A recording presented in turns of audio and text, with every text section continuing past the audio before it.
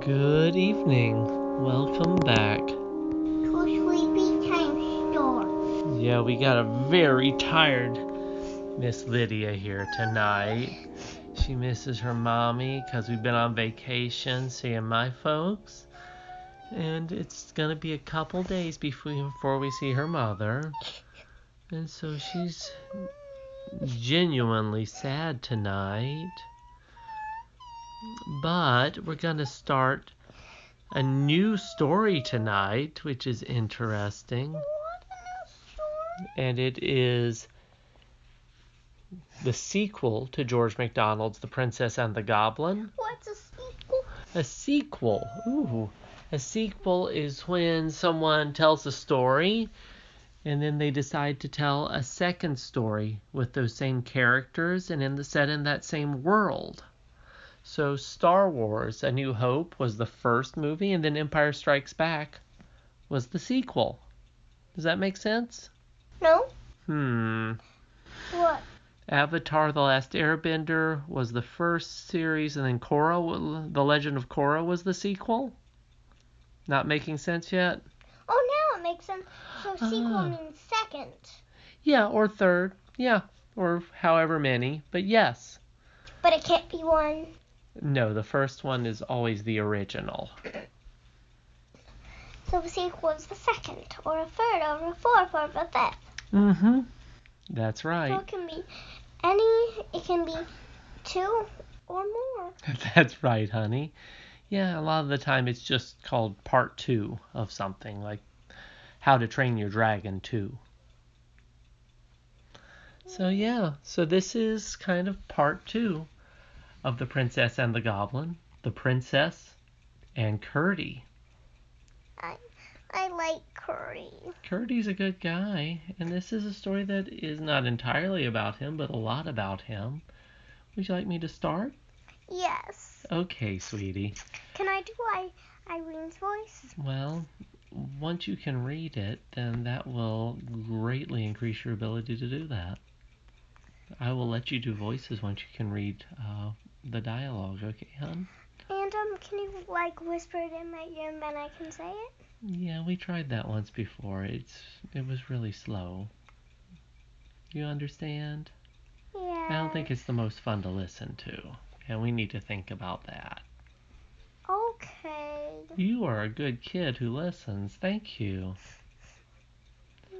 Chapter 1. You can still ask all the questions you want. The Mountain. The mountain. Curdie was the son of Peter the Miner. He lived with his father and mother in a cottage built on a mountain, and he worked with his father inside the mountain.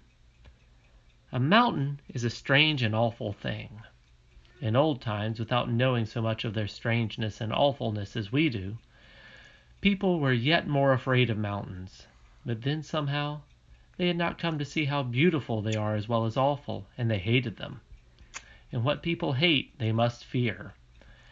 Now that we have learned to look at them with admiration, perhaps we do not feel quite enough awe of them. To me, they are beautiful terrors. I will try to tell you what they are.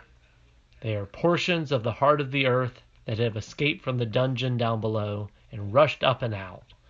For the heart of the earth is a great wallowing mass, not of blood, as in the hearts of men and animals, but of glowing hot and melted metals and stones.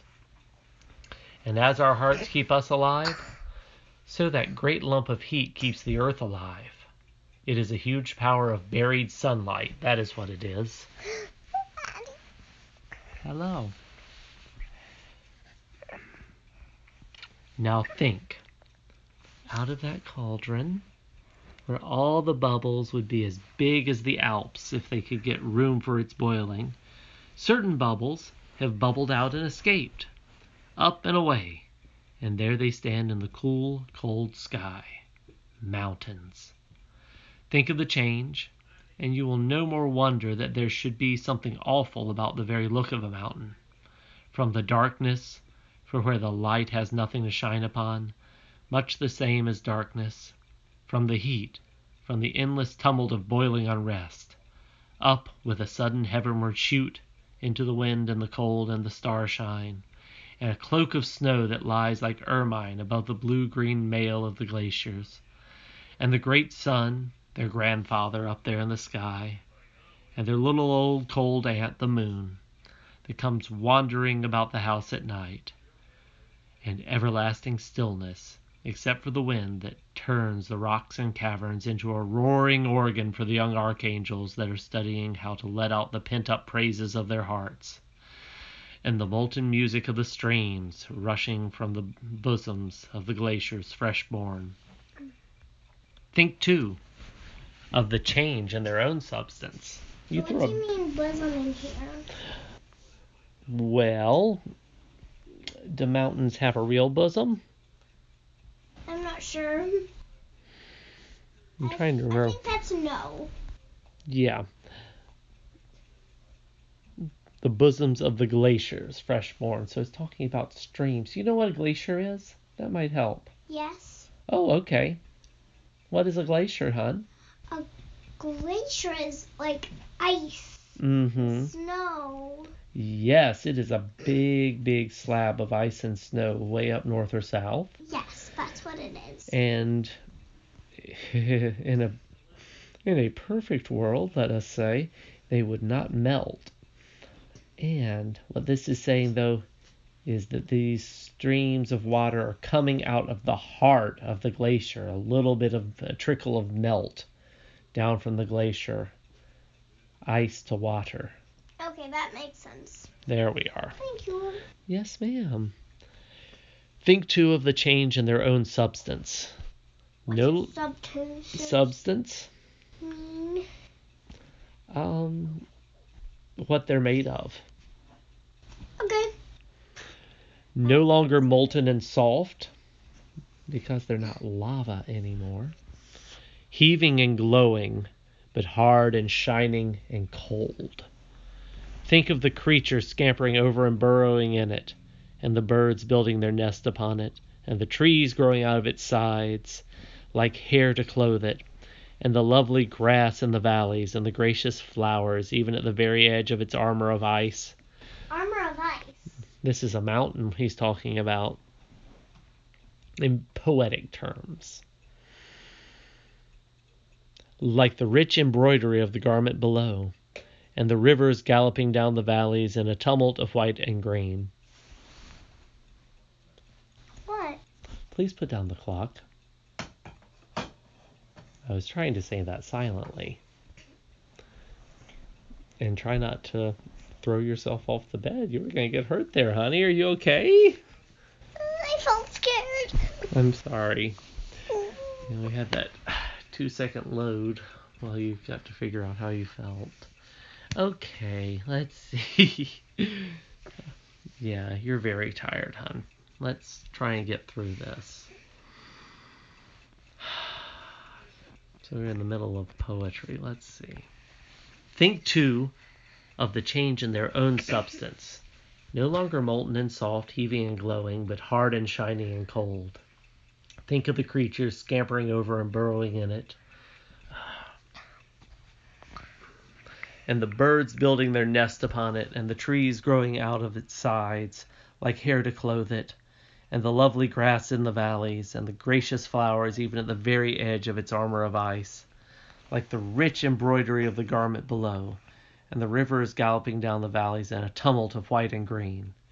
And along with all these, think of the terrible precipices down which the traveler may fall and be lost, and the frightful gulfs of blue air cracked in the glaciers, and the dark, profound lakes covered like little Arctic oceans with floating lumps of ice. All this outside the mountain, but the inside, who shall tell what lies there? Caverns of awfulest solitude, their walls miles thick, sparkling with ores of gold or silver, copper or iron, tin or mercury, studded perhaps with ceaseless stones, perhaps a brook with eyeless fish running in it, running ceaselessly, cold and babbling, through banks crusted with carbuncles and golden topazes, or over a gravel of which some of the stones are rubies and emeralds, perhaps diamonds and sapphires, who can tell? and whoever can't tell is free to think, all waiting to flash, waiting for millions of ages. Ever since the earth flew off from the sun, a great blot of fire, and begun to cool. When are the princess and Curdie gonna get in? Well, we've already heard that Curdie was the son of Peter the Miner, but he's talking. He's describing, he's explaining why mountains are important. But why aren't you going in Curdie's voice? Because Curdie has not been speaking. Does that make has. sense? This is the narrator, so I suppose it's George MacDonald. Okay, but I thought Curdie was speaking because you translated that to me. Did I? Okay, sorry. Then there are caverns full of water, numbingly cold, fiercely hot, hotter than any boiling water. From some of these the water cannot get out, and from others it runs in channels as the blood in the body. Little veins bring it down from the ice above into the great caverns of the mountain's heart. What do you mean veins? Because mountains don't have veins. No, but they can have passages for water to run through them. You're right. And if the water's hot enough, it will even carve passages in stone under pressure. Whoa. Yeah, try not to fall off the bed. It's getting scary again.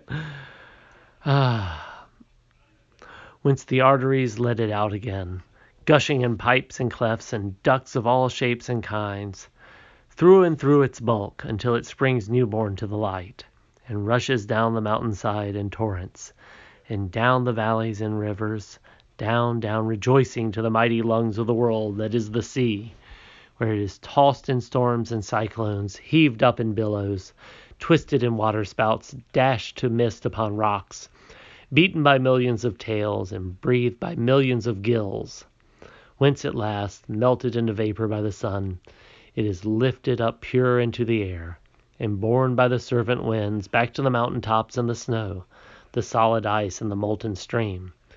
Well, when the heart of the earth has thus come rushing up among her children, bringing with it gifts of all that she can possess, then straightway into it rush her children to see what they can find there.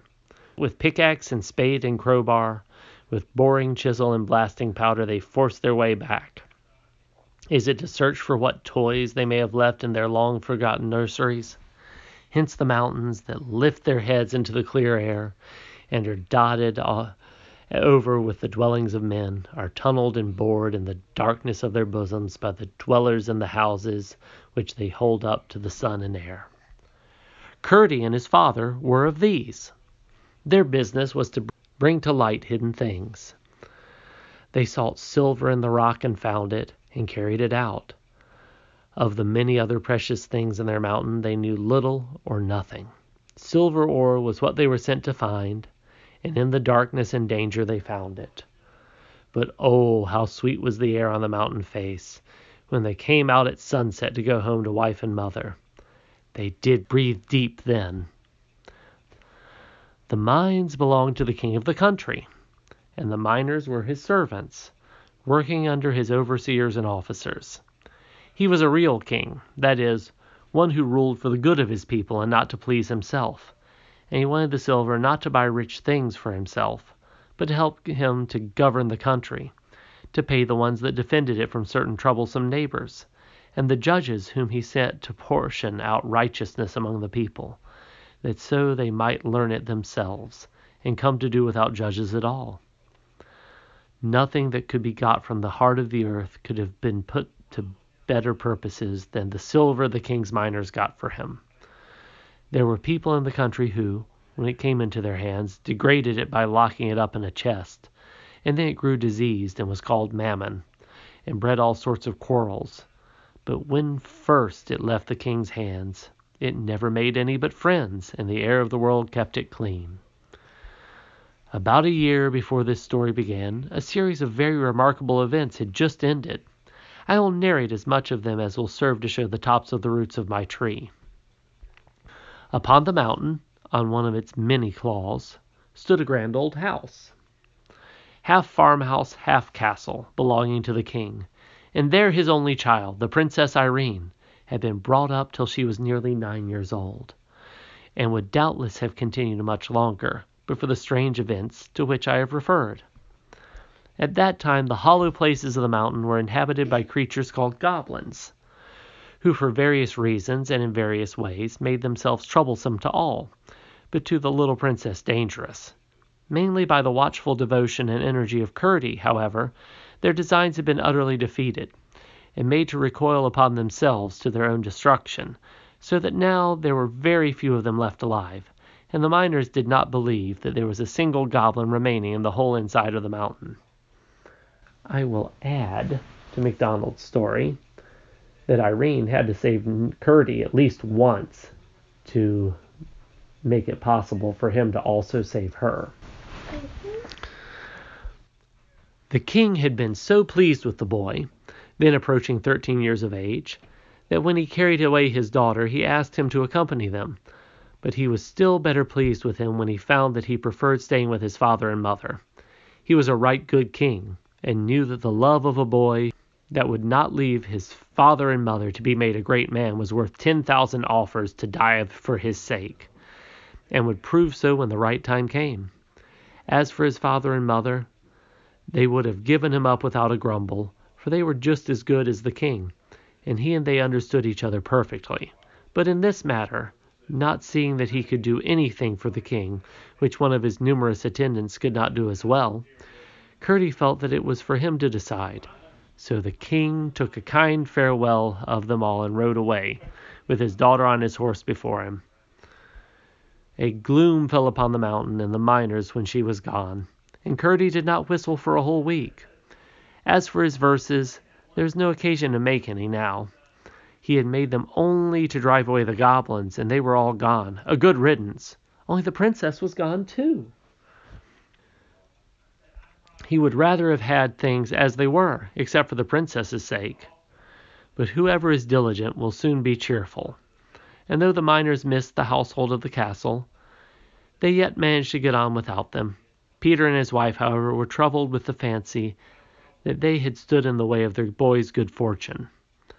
It would have been such a fine thing for him, and them too, they thought, if he had ridden with the good king's train. How beautiful he looked, they said, when he rode the king's own horse through the river that the goblins had sent out of the hill. He might soon have been a captain, they did believe. The good, kind people did not reflect that the road to the next duty is the only straight one, or that, for their fancied good, we should never wish our children or friends to do what we would not do ourselves if we were in their position. We must accept righteous sacrifices, as well as make them. So I guess that was mostly a bunch of poetry about mountains and a summary of what happened in the previous story. But we know now that this story is going to take place about a year later, and how Curdie and his parents are feeling. So that's something. What? You falling asleep, kiddo? I think I am. That's I have no idea what you said. That's more than fair. Well, we will get into the real meat of the story. Meat? That's what you call the part of the story where things really start happening. Next time on Sleepy Time Stories, with Chapter 2 of George MacDonald's The Princess and the Goblin, The White Pigeon. I want to see one. Good night, everybody.